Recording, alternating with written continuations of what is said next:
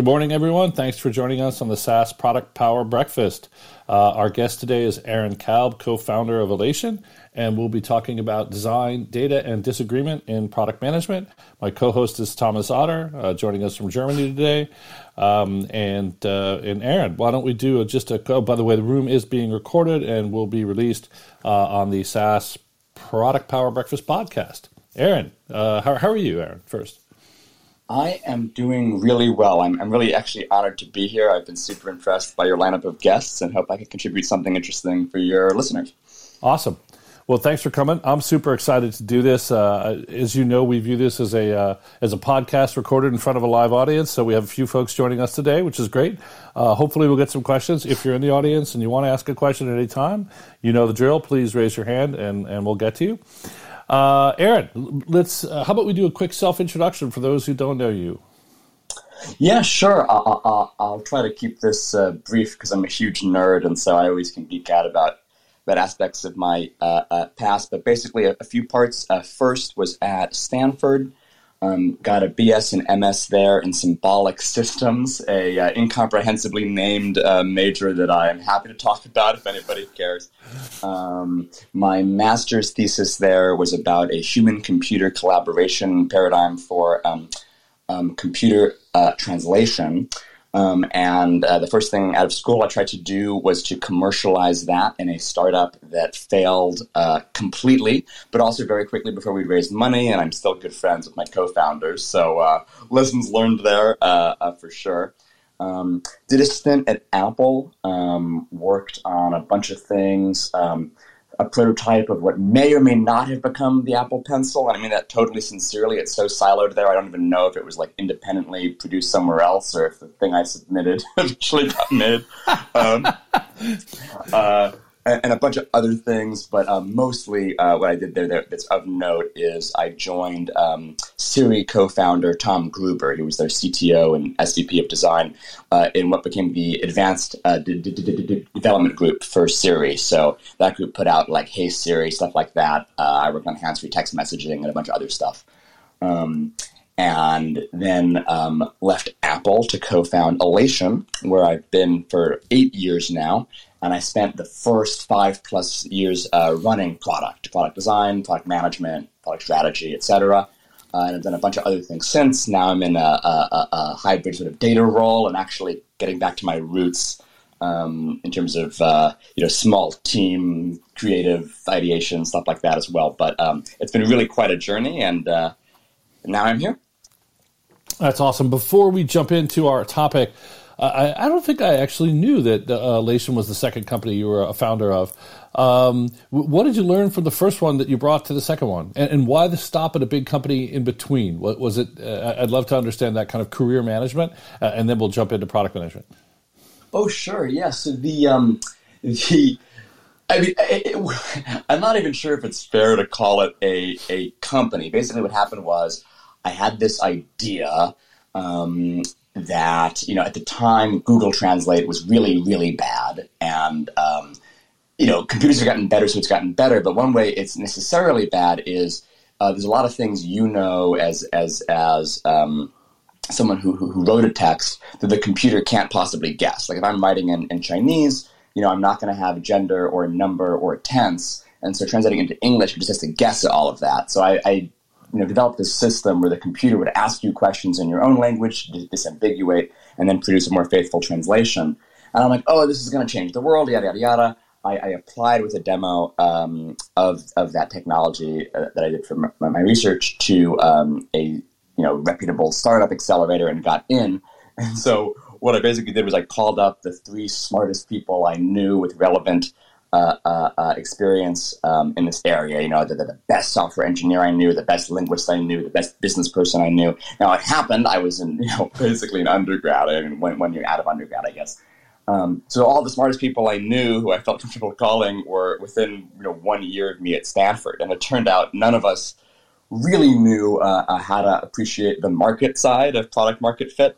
And it just turned out that there was no market for this because of, first of all, the fact that translation is like such a low priority for most companies that are spending money on internationalization. Like even if we were 10x better, it's like 10x better on a thing that's like 1% of your overall, margin. So that was one lesson. I think the abstraction of it actually is that Alation, which has been much, much more successful, grown from 4 guys in a garage to hundreds of people on 4 continents and, billion-dollar valuation, whatever, our founding team could not have been more different. We came from 3 different decades, from totally different. Weren't the smartest people you knew? I'm just kidding. It was 3 different countries of origin. I mean, really, really, that diversity, I think, helped us, pursue an idea that was actually big and not avoid these kind of pitfalls that we could have avoided. But again, like the good thing about the startup was it wasn't even really a company. We didn't have to raise any money. We just failed fast and learned a lot along the way. Yeah, cool. Okay. So maybe a teeny bit on, I tend to think of you as a product person and a design person. I don't know if that's fair, but before we go in and ask the question about product-led versus design-led, I'd love to understand, maybe, do you consider yourself a design person? And I know design was a big part of Alation. Can you just give us maybe this came from the symbolic system stuff? I don't even know. I'd love to get a little bit of riff of what your background in design and why you give that vibe. Oh, sure. I've always been super into design, way back as high school, even a little bit earlier. I was doing, graphic design projects and making little, games and programs in Flash back when that was a thing and whatnot. At Stanford, symbolic systems is a mix of computer science, psychology, philosophy, and linguistics. Again, we talk about that more later. I don't know that anyone cares per se, but I did take a certain amount of coursework in the D school at Stanford and learned design there. Most influential for me, my concentration in school was human-computer interaction, which is a huge design component. Took a great HCI class with Scott Klemmer there. Did research with the late, great Cliff Nass that was very influential in my thinking. Tina Seelig in the D school is a creativity expert. So sort of absorbed a lot from some really great mentors. Actually, my TA, just while I'm just name-dropping here, my TA for the HCI class was actually Mike Krieger, who went on to be the co-founder of Instagram. And he's like the nicest guy in the world. So of all the people I've met who've become successful, he's the one I'm absolutely not even the tiniest bit, resentful of. He's the best. But yeah, so that's sort of my design background. And then data I actually got to later. It was while working on Siri and looking through the logs to figure out what capabilities to add next and things there that I started trying to use data and realized how hard it was, and Alation sort of grew out of that as my interest. So good segue then. So basically the dichotomy question, as we talked about it, is it better? I think it's going to be a false choice, but is it better for product management to be design-led or data-led? Yeah, I think you're absolutely right, David. This is not a real dichotomy, though I do hear it expressed that way. People are like, oh, it's very data, Google is very data-led design. Data-led product management. Apple's very design-led. I think there's this truth to it, but I think it's a bit of a misnomer. I mean, the way I think about product is there's the design diamond, right? So there's this sort of widening process of ideation to figure out all the different ways you could build something. And then there's a selection process to pick the optimal one for your user base or your enterprise buyer or whoever it might be. And I think design and data have roles to play in different parts of this, right? So far, at least, maybe in 10 years of AI advances, we'll have robots that will be able to draw on a whiteboard, 5 totally different approaches to some product problem. But for now, that is strictly the work of humans. It doesn't have to be done by designers. Design thinking can be taught to anyone and practiced by anyone. It could be engineers. It could be people in the field sales team. But you've got to do that sort of ideation, creative process to come up with your options. And then I think there's a selection process, and at that point, sometimes design-led is code for, we've got a designer or a visionary CEO, and their intuition about what users want or what the world should look like guides the selection process. Usually, though, there's some evidence that comes into play to make that decision, and that decision could be really, data, thousands of records in a database or millions of clicks from an A/B test. It could be that exclusively.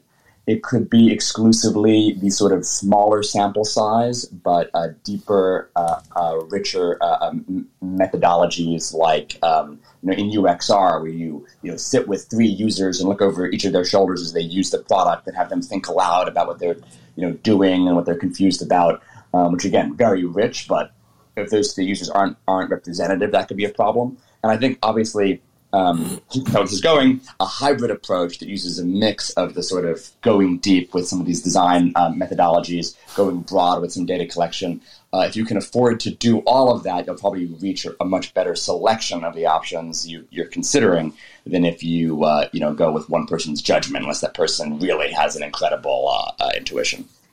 So, if you were advising either the CEO of a early stage startup, 10 million minus, right? Anything from the garage up to 10 million. So that kind of phase. If you were advising them on how to think about product management, what would you say? Would you say be product led, be design led, be a mix? What would your advice be? Actually, I won't give you options. What would your advice be?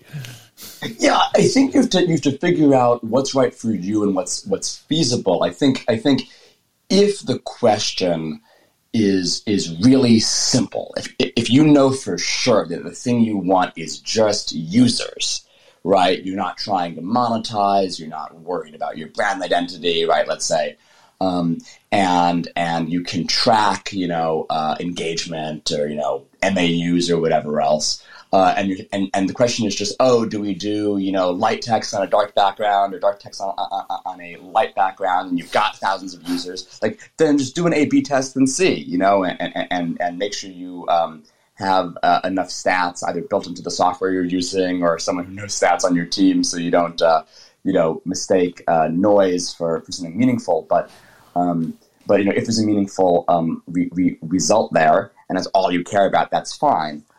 However, in this random example I made, you'll have sort of a different look and feel, and you'll remind people of different apps they've experienced that are more professional or more edgy or whatever based on that choice as well. And so, maybe being single-mindedly focused on that one metric isn't what you want to do. So, unfortunately, I'm actually a coach for this, B2B startup accelerator, and people often want. What is the answer at my stage? And unfortunately, it's almost always it depends. What I try to provide are frameworks for how to think about these trade-offs instead of copying what worked for one company might not work somewhere else. Got it. In on the more go-to-market side of things, or the more company strategy side of things, there's a kind of endless debate about should a company be product-led, sales-led, customer-led. And my answer to that is it should be strategy-led because as it turns out, at different phases of the company, like maybe early on, you do want to be product-led, and then if you hit kind of the tornado, you want to be sales-led, and maybe as the market matures, you want to be customer-led, right? Just to pick 3 examples. But the fact of the matter to me is I think those sort of dichotomies or trichotomy, in that case, encourages a certain lack of, a combative spirit within the company. We're sales-led. It's almost like a pecking order. And I think that's dangerous. So, because I think in PM, it would be the equivalent of say, well, the design people are more important than the data people, right? Or they're domain experts. So I think there's invariably, especially as the company gets bigger, there's a certain politic attached to that as well. I don't know if you have thoughts on that. Completely agree. Yeah. So absolutely. First of all, you said it much more succinctly in terms of saying be strategy-led. You have to understand what are we about at this phase. What matters, what metrics matter, and that will inform kind of how you synthesize input from data, from design, from the field together. And I absolutely agree. When people talk about what to lead with, sometimes it isn't about decision-making process to do what's right. It is about who has power. And ideally, it doesn't matter who says something. What matters is whether it's the right thing for the business. And I'm reminded of a little discussion in Radical Candor, where the author's describing a conversation with Andy Grove in which he says, "Damn it, Steve Jobs always gets it right." And people, I think, have recalled this as Steve Jobs always was right individually as some sort of crazy genius. But what is emphasized is actually, no, he gets it right because he encourages a lot of discussion. And instead of the loudest voice winning, it's whoever's the most persuasive and logical and has the right conviction. So I think it's important to kind of keep that in mind, that it shouldn't matter what department you're in. It should matter whether what you're saying makes sense. Got it. So maybe it would be a good time. I have a two-part question. Part one is just to tell people what Alation is and kind of the founding concept behind Alation and how design played into that. And then once we've baselined people on Alation, I'd love to hear any stories about how you balance these things in the early days. Sure, yeah. So real quick, Alation, we are a data intelligence company. The way I sometimes describe this is everybody knows about the other intelligences, right? AI, artificial intelligence, is computers making good decisions using training data these days. And BI, business intelligence, is humans looking at a chart or a graph or a table and making a good decision based on that. The interesting thing, of course, is these are both garbage in, garbage out processes. So data intelligence refers to all the things you need to do to make sure that there is data available and that it's accurate and up-to-date and everything else so that your AI and your BI actually yield value. So that's things like data governance, data management, data search and discovery. Excuse me, I'm stuttering a bit this morning. All of that is data intelligence. So that's what we do. And what's really interesting is that we're a data company, but in the beginning we didn't have any data. We did these big, long sales processes, enterprise sales.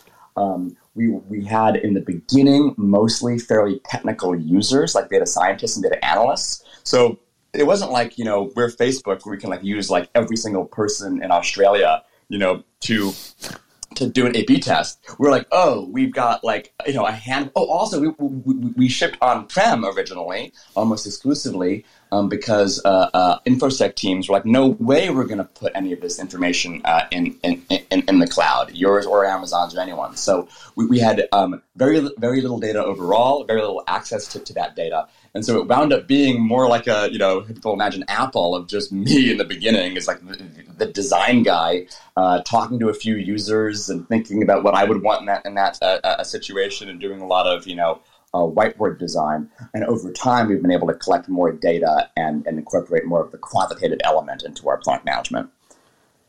Got it. So you reminded me when in delivering that of the way Mark Benioff used to talk about the 1-1-1 pledge for philanthropy, for corporate philanthropy. He'd always say that we're going to give 1% of our profits, but we don't have any at the time. So therefore, we're going to give 1% of our equity, which hopefully will be worth something. And most importantly, at the time, spend 1% of our time donated to philanthropic causes. So we want to be data driven, but we don't have any data.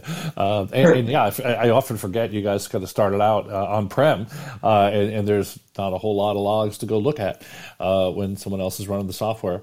By the way, disclaimer, I'm an angel investor in Alation and on the board of directors of Alation. I've known the company since day one, and the way I tell the story of that company is I met Satyan, the CEO, for coffee at the what the heck is it called? The Four Seasons Palo Alto breakfast. And two things happened. Fun angel investing story. One, he told me the pitch, and I'll tell you the pitch I heard. Just interesting, Aaron, because I compared it. But what I heard was basically there's too much data out there today. Back in the days of yore, the problem was there was too little data, right? It wasn't available. Now there's too much. For any one question you want to answer, there's 15 different sources. And we're gonna mine log files to go figure out where the crowd goes at chow time, to quote A Few Good Men, the movie. Basically, how do you find the right data source? We're just going to follow people and see where they go. And I didn't say that very articulately, but I remember that was the scene I had in my head, which is we're going to use the log files.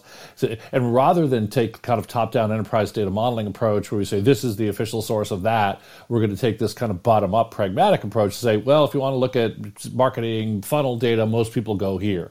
So it was literally the fastest angel investment I ever made. And then the other thing that happened, well, two things to get the analytical power balanced with the human part. So that was the analytical part. I'm like, I love this idea. And then the human part was Satyan's next breakfast was Steve Papa, the founder of Deca, who I compete against at MarkLogic. I'm like, Steve Papa is in? I'm definitely in. So it was kind of the two keys turned. It's not fully That's rational. Awesome. Yeah, amazing story. Go for it. Yeah. I was going to say, I mean, both that sort of emotional part and sort of Spock part of the brain, play a role in every call. So that makes total sense. I love that story, and yeah, completely agree. The secret sauce was, how do we look at what humans are doing and kind of get the information about their behavior out of their heads without having to spend their time. There was a great meme that developed later, but I remember actually in my undergrad experience, there were these two buildings on campus at opposite corners diagonally of this quad. So there's this perfect square of green grass with a paved road going north and then west, and that would be the right way to get between them. But of course, everybody wanted to go to those two buildings. It's a very bikey campus, and so literally by the second week of each quarter, there would be this nasty muddy track where everyone was biking across. And finally, my senior year, they put like pretty sandstone gravel there, and I'm like, yeah, that's how you want to do everything. Look where the footprints are, the bike tracks are, and build there. And that's the organizing principle of Alation, which of course, as a founding team, we quickly got very excited about. Cool. I love that story. You've probably seen the Twitter meme where I can't remember what they call it, but design versus, what do they call it? They have a picture of a similar situation where there's the official path they're supposed to take and then the user experience maybe versus design. So I've seen that meme, yeah. And it isn't the same thing, but I'm sure it happens all over the place. But yeah, I've seen it with like every imaginable label actually in the meme app. I was going to say, I struggled with the labels. I didn't know what to call it, but that's funny. The meme in many ways resonates more than the labels. What do you have any good stories of decisions you made when you were running product at Alation in the first 5 years that you're particularly proud of? And I'd like to just drill into one or two to say, we nailed this, we got this right, and then try to understand a little bit as to why. Yeah, I'm trying to think because there were so many decisions all the time. I think one thing that we sort of decided pretty early, I don't know who said this originally, but this quote, when you're great, you don't have to be good. Because we were competing for users with incredibly mature, incredibly just feature-rich software. One thing we're trying to do is get people to actually write queries in our query tool versus these like IDEs that they lived their lives in for 10,000 hours, right? So it was a tough sell, and we decided to really say, okay, what are our unique differentiators because of this approach we take to mining the logs to kind of know what your peers are doing? How can we provide so much value with that you're not going to notice the fact that our syntax highlighting isn't what you're used to and our formatting isn't what you're used to, and we're missing that feature. So one thing we did very early on was lean into this feature called Smart Suggest, which takes into account sort of SQL syntax, semantic search is what you're typing, and these social stats of what your peers are doing. So literally, you start with a blank screen, and it just says, hey, you want to type select? Enter. Before you've even typed an S, right? And then it says, okay, now we're going to list all of the most popular columns, the most popular tables. If you've already said the table, we'll suggest columns accordingly. The really amazing part is after that, you have your where clause, and for those who don't know SQL, don't worry about it, but the point is we're starting to filter your query. And we literally, if you would type in like MA, it would say, oh, do you want to say gender underscore code equals 1, right? Which is like, equals 1, like what? Because if you use some enumeration where like 0 is female and 1 is male or whatever it is, and it would just fill that in based on the catalog. And even before you type that, it'll list different filters based on what your peers are doing. Hey, do you want to filter to this, which means, customers in Europe or whatever it is. So this feature was really kind of a wow moment. It's not something anybody even knew they could ask for. Normally, you're just completing what someone's already typed. You don't have suggestions, you have nothing to base it on. It felt a little more like what you would see in sort of the Google autocomplete, because we have that kind of information, but from the query log. So we over-invested in this feature. The really powerful version of it actually was the opposite. It's when if you're about to write a query that mentioned a table that was deprecated because it's got bad data quality or it's stale, we would highlight it in red, kind of like with the squiggly underline, for spell check. But here it was a trust check. It's saying, hey, think twice before using this, and you can mouse over it and see why. And once you see that, you're like, well, crap, I can't use any other tool but this, because maybe I'll make a mistake and not even know it and get in trouble. So these sort of differentiated features gave us the time we needed to catch up and neutralize, some of the stuff that our competitors had that we didn't. And I'm glad we took that approach, because I think if we tried to play catch up first, we never would have gotten off the ground. Now, how did you know? And I promise not to turn this into a discussion of data intelligence, but how did you know your users needed that kind of tool? Because I was on the board of this company. I knew the company pretty well. Or at that point, I wasn't on the board, but I was advising Satya. And I knew the company pretty well. I was a BI guy by background. And I didn't know you guys had built a query tool. When I first heard it, I fell out of my chair. It's like, the world doesn't need another query tool, was my first reaction. And I was like, what are you guys doing?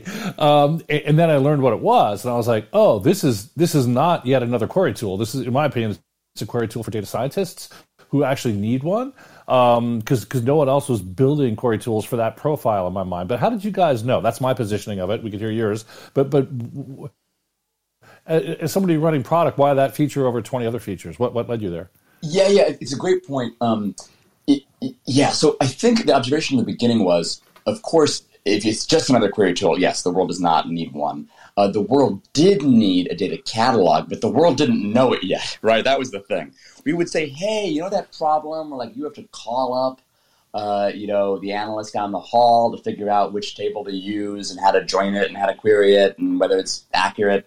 And they're like, yeah, I do know that problem, but that's just a fact of life. What do you want me to do? Go to this other place? It sounds like a wiki. Why is that important? So we just had this problem of how do you get engagement? It's we can make this, this wonderful well, but if no one knows it's there and it's out of the way to go to, they're not going to drink from it. So, after doing a lot of user interviews and prospect interviews and whatnot, it just became clear we had to go where people already lived and show them the value of our approach in terms of this, behavior IO, looking at what people have been doing. We had to show them that value where they lived, and then have that kind of point them back to the mothership of the data catalog.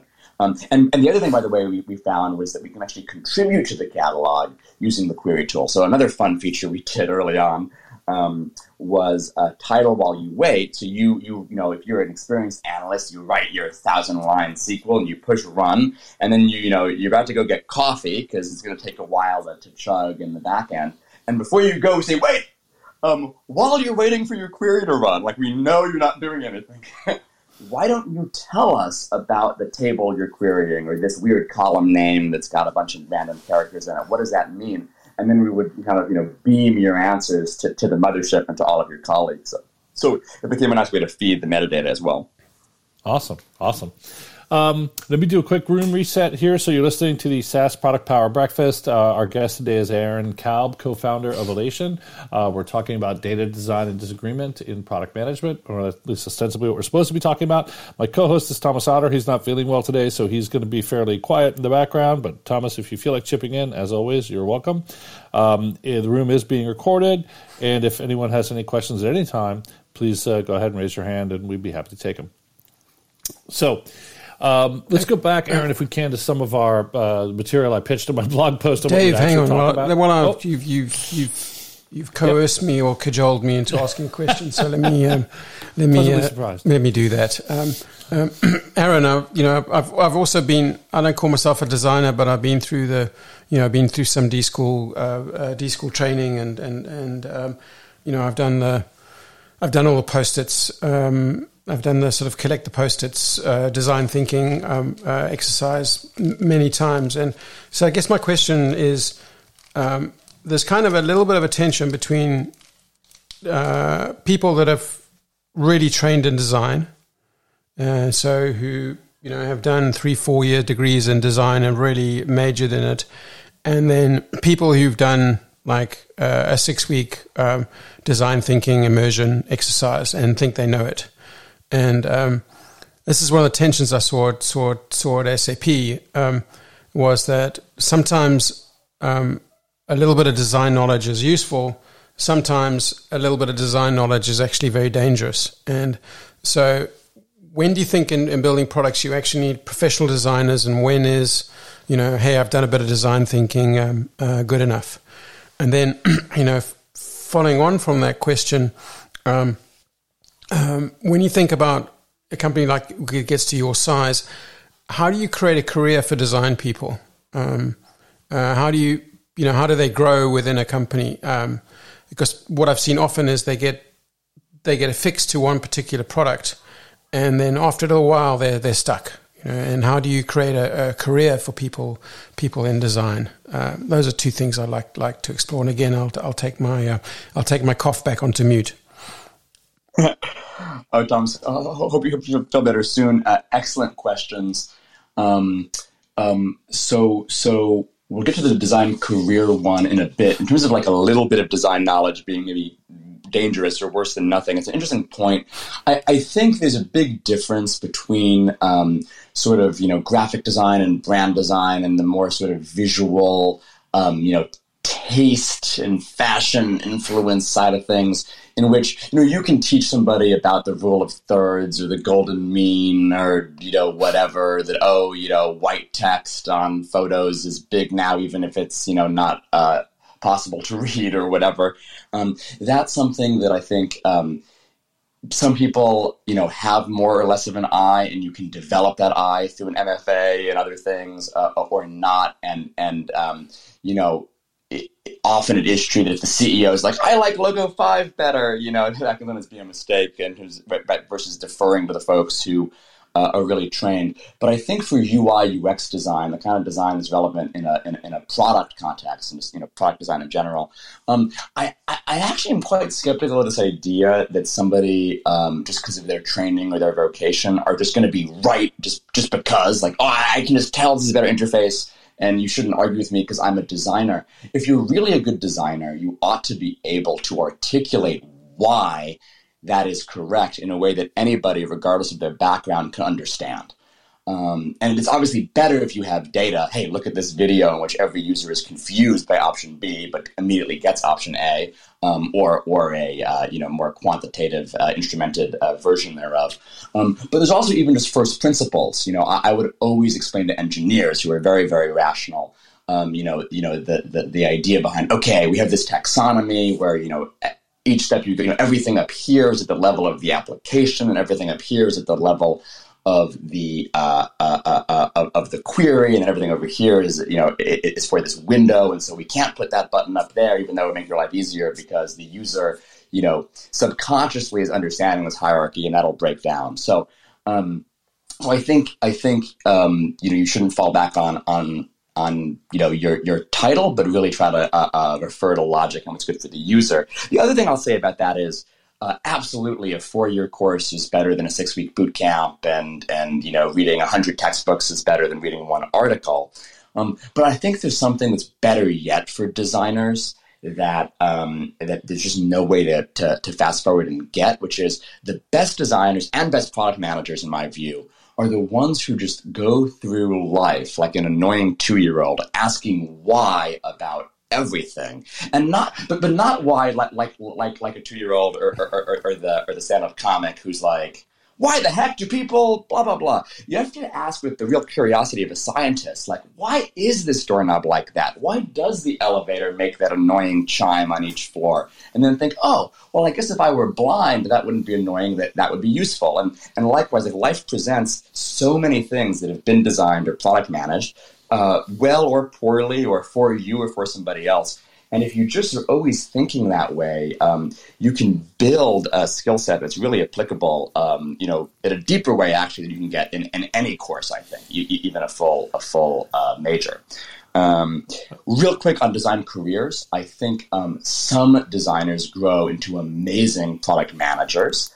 And the trick there is to make them let go of just asking, what do I think is elegant and what is great for this one user, and actually saying, even though this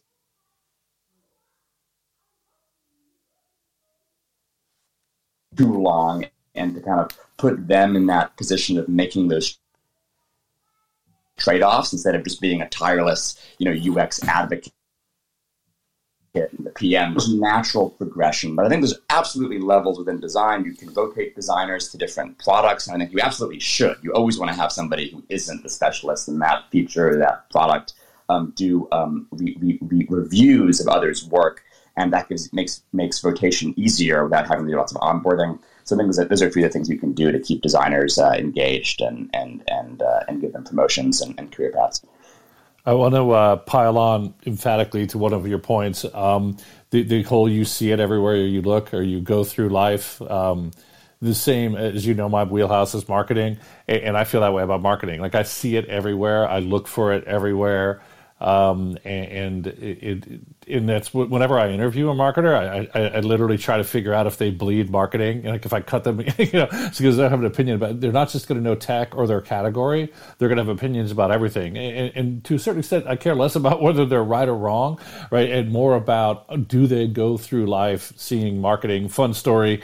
As you know, Aaron, my daughter is a brand manager in yogurt. And one time I opened up her yogurt and they had a cross-sell message on the underside of the lid. And I immediately mailed her, as one does, saying, why are you I'm not in a moment of purchase, I'm in a moment of consumption. Why are you cross-selling me on your plant-based products when I have bought a milk-based yogurt?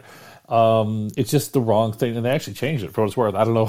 I don't know if it was coincidence, but literally, I can't open a lid of yogurt. And by the way, another fun story on that, on the whole design versus user experience meme, was I posted that challenge on Twitter. I said, "What would you write on the inside of a aluminum yogurt lid?" And half the people responded, "Don't lick me," or "lick me." And I hadn't actually realized that people lick those. So I was like, holy shit, people lick these? Another moral in there somewhere, right? Get user feedback, because we don't all see that lid the same way. Completely. I remember in the HBO comedy Silicon Valley, there was a scene where they were explaining that the Faye yogurt, you could tip the jam or the honey into the main thing. I did not know that until that scene either. So many secrets in yogurt, all these affordances, right? Yeah, I remember that scene with Erlich Bachman getting upset about the I remember, exactly. Yeah. What I used to do, actually, was I would roll up the aluminum to make a little spoon, which is something that, again, wasn't obvious, but I saw a monkey do once or something, so I did it too. Anyway. All right. Good. Well, thank you, Thomas. So let's go back. So we've talked a bit about data. We've talked about design.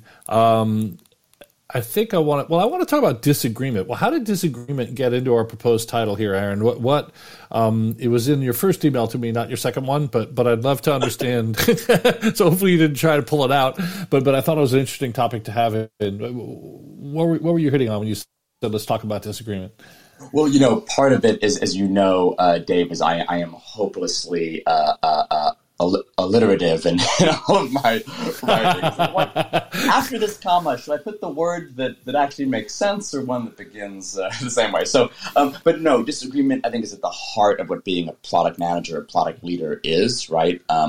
Your job is to synthesize, different viewpoints that sometimes are totally orthogonal.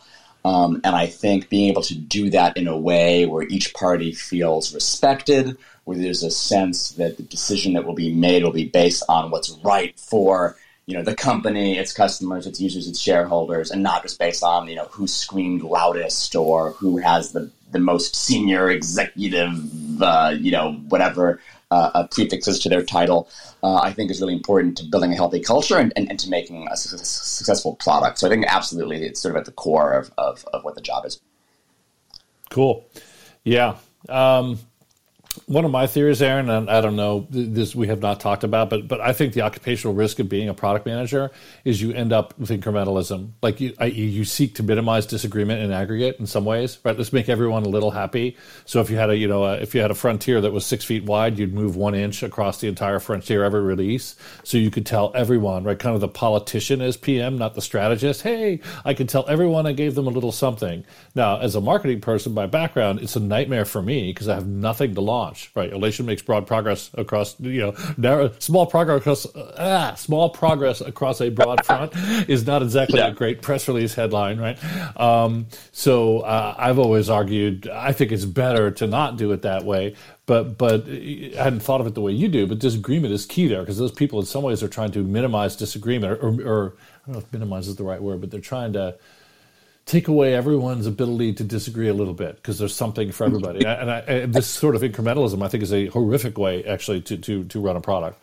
Oh, completely agree. Yeah, and we actually at one point we had a really bad structure internally. We had this idea of like there's a foundation of our product and 3 pillars and a supporting this other thing, and there was someone in engineering who like kind of had ownership over each pillar, and so everybody wanted to have something in the next release. And finally, I'm like, guys, this is great internally for implementation, but we're going to have actually focus on one pillar in each release so that the people who care about that are like overjoyed, and the other folks will be equally excited when it's their turn. I think the word compromise is interesting because it sounds like a good thing in the context of a negotiation, but obviously if you compromise on quality or compromise on innovation, that's bad. And I think there's something there. The goal is not to meet in the middle of where the points happen to be with some crazy, overshield window logic. It's there's violent disagreement. There is a fair process, and there is a decisive decision that is the right thing given all the factors.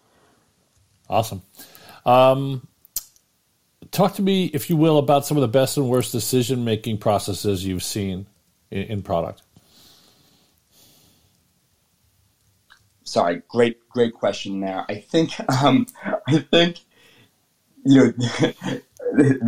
are 2 interesting phenomena that happen in terms of how data plays a role in this. I mean, I think the worst decision-making process all of us have seen is, where the highest paid person just decides and everyone's afraid to argue, or when they argue, they get beaten down, and what that person says goes, whether or not it ends up being, logical at all. But I think, we as a company say that data is the antidote to that. But it turns out, even with data, you have to address the cultural element. One fascinating thing I see is people using data as a weapon, and conversely using data quality as a shield, right? So there'll be situations where the data is all like hidden away in hard to use systems. Only certain people have access. And so the PM before the meeting gets all the data to support their point of view, or whoever it is, whoever's lobbying for it. When the analyst says, this data actually points the other way, they say, great, thanks so much. I'll leave that here in the trash instead of on the PowerPoint slide. And when people question it, they say, well, the data supports this, right? So if you're going to use data to try to be right instead of to try to do the right thing, it doesn't actually help with decision making. The other thing I find interesting is somebody brings data to the table and someone says, the data isn't always reliable. Maybe there's a sample bias. It's a small sample. Those are all great points to make. Absolutely, you should not take a sample size of 5 and do what 4 out of 5 users did or anything like that. But when you just have this vague idea that because the data isn't always perfect, I'm just going to ignore it and do what I want, that doesn't help either. So very quick story here because I don't have a lot of time. I left Apple ultimately, left Siri, even though I loved parts of the job. Because of this, as you can probably tell, I'm a pretty enthusiastic person. And so, I speak in an animated way by voice. And when I would write text messages, I would often use an exclamation point at the end, to the point where when I wouldn't, people would be like, "Are you mad?" So anyway, when I was working on Siri, I tried to do everything I could through Siri to dog food. And so I would say, send the text to my friend saying, "Good morning!" exclamation point. And I swear to God, half the time it would interpret exclamation point instead of making the little bang symbol, it would write out excavation point, like a place where Indiana Jones would do a dig, right? And this drove me nuts, and I'm like, okay, N of 1, but like I've never in my life wanted to write excavation point. Can we please just like correct this? And I first suggested the hard but right thing, which is to fix our model, because the reason that's happening is that we have this huge corpus of newspapers that don't include exclamation points as a symbol, let alone, compared to how it would occur in speech and texting, let alone does it occur exclamation point, written out in English. And so the right thing to do would be to have a bigger corpus and to translate the bangs into the words so that you can translate them back. But the minimum thing would be to just say, hey, can we just make exclamation point, bounce back? And basically this person didn't want to address it. And so they're like, oh, well, maybe someone some of the time wants to do it. And I literally learned a new programming language and got onto our HDFS cluster to run this huge thing overnight to determine that literally out of I think it was 5 million occurrences of exclamation point, there was only a single one where it occurred after the word or the, or n or the. And if you think about it, exclamation point, the punctuation, has to occur at the end of a sentence, right? Whereas if it were just this noun phrase, exclamation point, you can't just say, I like exclamation point, right? You have to say, I like the exclamation point, or I like an exclamation point. So literally this data, in my view, proved that, for every one time somebody might intend to say it, there's, millions when it's just a mistake in our transcription. And the guy was like, yeah, well, I don't know. And there's actually even more to the story. I'll cut it short now. But the point is, it was this realization for me that, he didn't actually mean let's do what the data suggests. He meant, I don't want to do this. And I know the data is so hard to bring to bear that probably he'll give up. He just didn't know what he was dealing with. And so that's part of what motivated me both to leave Apple and to go to Alation was, what if data were so readily available? These discussions could actually be a fair fight between ideas to do what's right, instead of data being this way to bludgeon your opponent or to defend against not doing what not having to do something. Awesome. Love the story. The other one, I don't know if you can't remember if you addressed this one or not, but one of my favorite. So I like the data as a weapon and data as a shield. The other one to me is just cherry picking data. There was an article yesterday, I tweeted it, but it basically says scientists have been noticing a trend of people conducting clinical trials and creating hypotheses after the results by cherry picking data. They passed a law requiring researchers to publish hypotheses before running the study, right? Because awesome. We're literally this. When I get to company metrics, if you go to any board meeting of almost any company, they will tend to cherry pick the metrics that were good last quarter. Right, and then you come to the next board meeting and just say the CAC was high. All of a sudden, the CAC's not. CAC doesn't matter anymore. We're focused on churn. And so this is why I'm a big believer, by the way, in standard templates and standard metrics. So because I want to kind of force the management team to not cherry pick. They just say, we're going to agree to always show these things. And once we agree to that, then you lose your ability to cherry pick, because I know it's such human nature to do so. And I sit on a lot of boards and I see it all the time. So I don't know if there's other examples. We have data as a sword. We have cherry pick data. We have data as a shield. Any other data metaphors? I can do data metaphors all day, but I think you're absolutely right. The scientific method really has some good guidance on how to conduct business, right? And you don't want to be like that XKCD comic where you test 20 colors of jelly bean and then one has a p-value less than 0.05 and you publish, right? I don't know if you've seen that, but it's really great. So yeah, I think we all do well to have a hypothesis and be really rigorous about the process of validating or invalidating. Okay. Anyone have any questions for Aaron? We got about 10 minutes left, and certainly be a great time to ask one if you had any. If not, I can do a few more. Let me just see if any hands go up. I guess while we're waiting to see if anyone wants to weigh in, I'll let you pick which question you want to answer, Aaron. We have two. Well, actually, let's do this one. Why don't we talk about hiring? How do you hire strong product leaders? Yeah, great question. I think I talked before about this idea of in my view, some of the best designers and PMs being those who are just like relentlessly looking out at their environment and asking questions about it and resolving them in their own head. And by the way, Dave, since working with you, for those who don't know, Dave actually was interim CMO at Alation, came down from the board to help us out, and I learned so much from him. And since that, I also look at every ad I see on TV or Facebook or whatever through not through your eyes, obviously, but through eyes you've trained, and it's been a total joy. And a lot of things that were just totally perplexing before I think I understand whether or not I agree. Like, oh, that's why Britney Spears is drinking a Coke. So anyway, to test for that, I actually have a very standard way. I don't want to say too much because maybe somebody on the call or the podcast may one day apply to Alation. I want to give away all the secrets, but I always start a PM or designer interview this way. I'll ask, what is a product you love? Of course, and why. Nobody's asking why. And that's a really easy warm-up. If somebody can't immediately say, oh, I could name 25 things, 25 reasons apiece, they're probably not going to be good. Then I ask, okay, tell me about a product you hate and why. Not one that you saw and therefore don't use. Like one you have to use all the time, but you hate it each time. Tell me what it is. Tell me why you hate it. Usually people have no trouble at all, so I keep that part pretty quick. The fun part is I then ask, great, why do you think the product was, designed, spec'd, engineered, released in that way that you hate so much? And then things get really interesting. Sometimes people just go silent. I know Thomas has a cricket effect he could play here, and they say, oh, God, I hadn't thought about that before. That, to me, is a warning sign because every great PM I know, when they hate something, they immediately think, what was happening in the smoky room where that decision got made?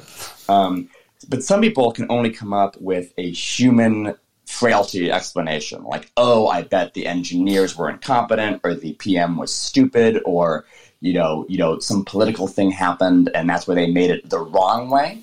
That is absolutely a possible hypothesis, but I find the best people who are going to succeed are the ones who can come up with really charitable explanations in which the people who made the thing the quote wrong way were smart, and they're kind of the chump. So, for example, they'll say, "Oh, you know what? Now that I think about it, I'm probably not the intended audience for this or that reason," or, "Oh, I guess this is actually a freemium product, and I'm in the free tier, so why would they bother making it good for me? This is the time when I could have upgraded, and instead I just, pounded the wall." Or there's 100 things that could happen there that are good answers, and it's obviously going to depend on the problem, but I find that's a really great way to get somebody who will be able to be a good participant in your culture and not piss people off and be able to make good decisions, and also somebody who is kind of has the right habits of mind to be a good PM or PD. Yeah, I think it's great. I want to riff on that 2 seconds myself, Aaron, because as my career advanced, the closer I got to being in that smoky room, the more I realized that the people were in general smart, and if something looked stupid, you didn't understand one of the constraints. Right, and that's true about products. It's true about company as well. Just even like the company just did a reorg, or we did a riff, or we did the closer when you're actually in the smoky room, you learn that. So I default now to exactly what you say. To be honest, I don't think I would have passed your interview when I was 25. I would have said they're idiots. But now I would. And then the other one to me is slightly off topic, but a friend of mine is an economist. This is not my son, but another friend of mine is an economist. And his assumption was always, if there is a behavior like the second serve in tennis, assume it's correct and try to figure out why. Don't assume it's just some stupid superstition.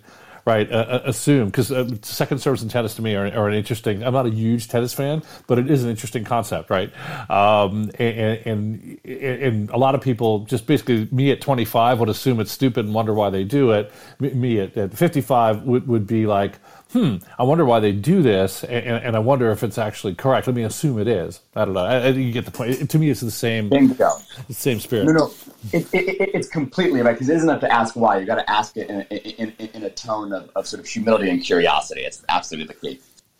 Absolutely. Okay. Got about 5 minutes left. I think the last question I want to ask you before starting the wrap up would just be, look, you founded the company, Alation. You ran PM for five-ish years, and then you had to hand off the reins. What was that like, and what advice would you give to founders who are maybe wrestling with that question right now? Like, should I hire a head of PM, a quote-unquote professional?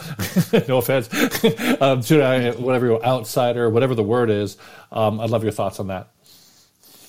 Absolutely. Yeah, I think being a founding product person gives you certain superpowers, but also certain liabilities. One thing I remember is we thought what we built was very innovative and therefore very unique. I guess you shouldn't say very unique, but was one of a kind. And so one mistake we made was whenever people would ask us about competition, we would always say, oh, no, we don't have any competitors, right? Like, we're totally special. And of course, like, that's not a good thing to say when you're trying to convince somebody you're doing a useful thing. If you're doing a useful thing, a lot of people are going to try to do it. And the right answer is we do it better, not we do it totally differently. Apples and oranges, you can't compare. So anyway, I think outside perspective has helped us in so many ways. In terms of my own career, my title didn't change for 5 years. But my job changed every day, because we were 4 people, and then we were 20 people, and we had 1 customer, and then we had 50 customers, right? And there's this quote I think is kind of a pat yourself on the back, reassuring quote for a founder: every day at a startup that you keep your job is a promotion. It's also an internal transfer, because in the beginning, the good news was I could do big sweeping product strategy, product vision, whiteboard, blue sky, whatever.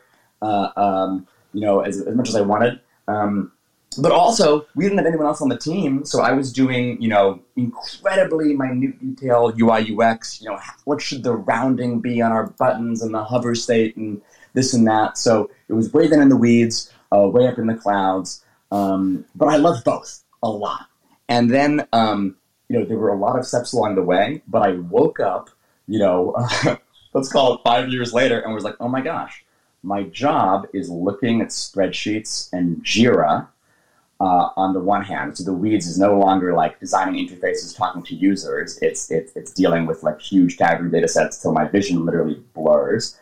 And the big picture stuff I'm doing isn't, are we going to start with the analyst and then move to IT, and are we going to revolutionize the way people find data and have discussions? No, the big picture stuff was, okay, in the next release, are we going to do 10% tech debt, 40% bug fixes, 50% new features, or what? And I'm like, gosh, I don't enjoy either of these things. I'm not nearly as good at these things as I was at the other stuff, and I'm not nearly as good at this as people who spend their whole lives thinking about those problems and love it and are great operators, great executors. Could do it. So it was very clear that like it was no longer a good fit, even though it was on paper the same job that it once was.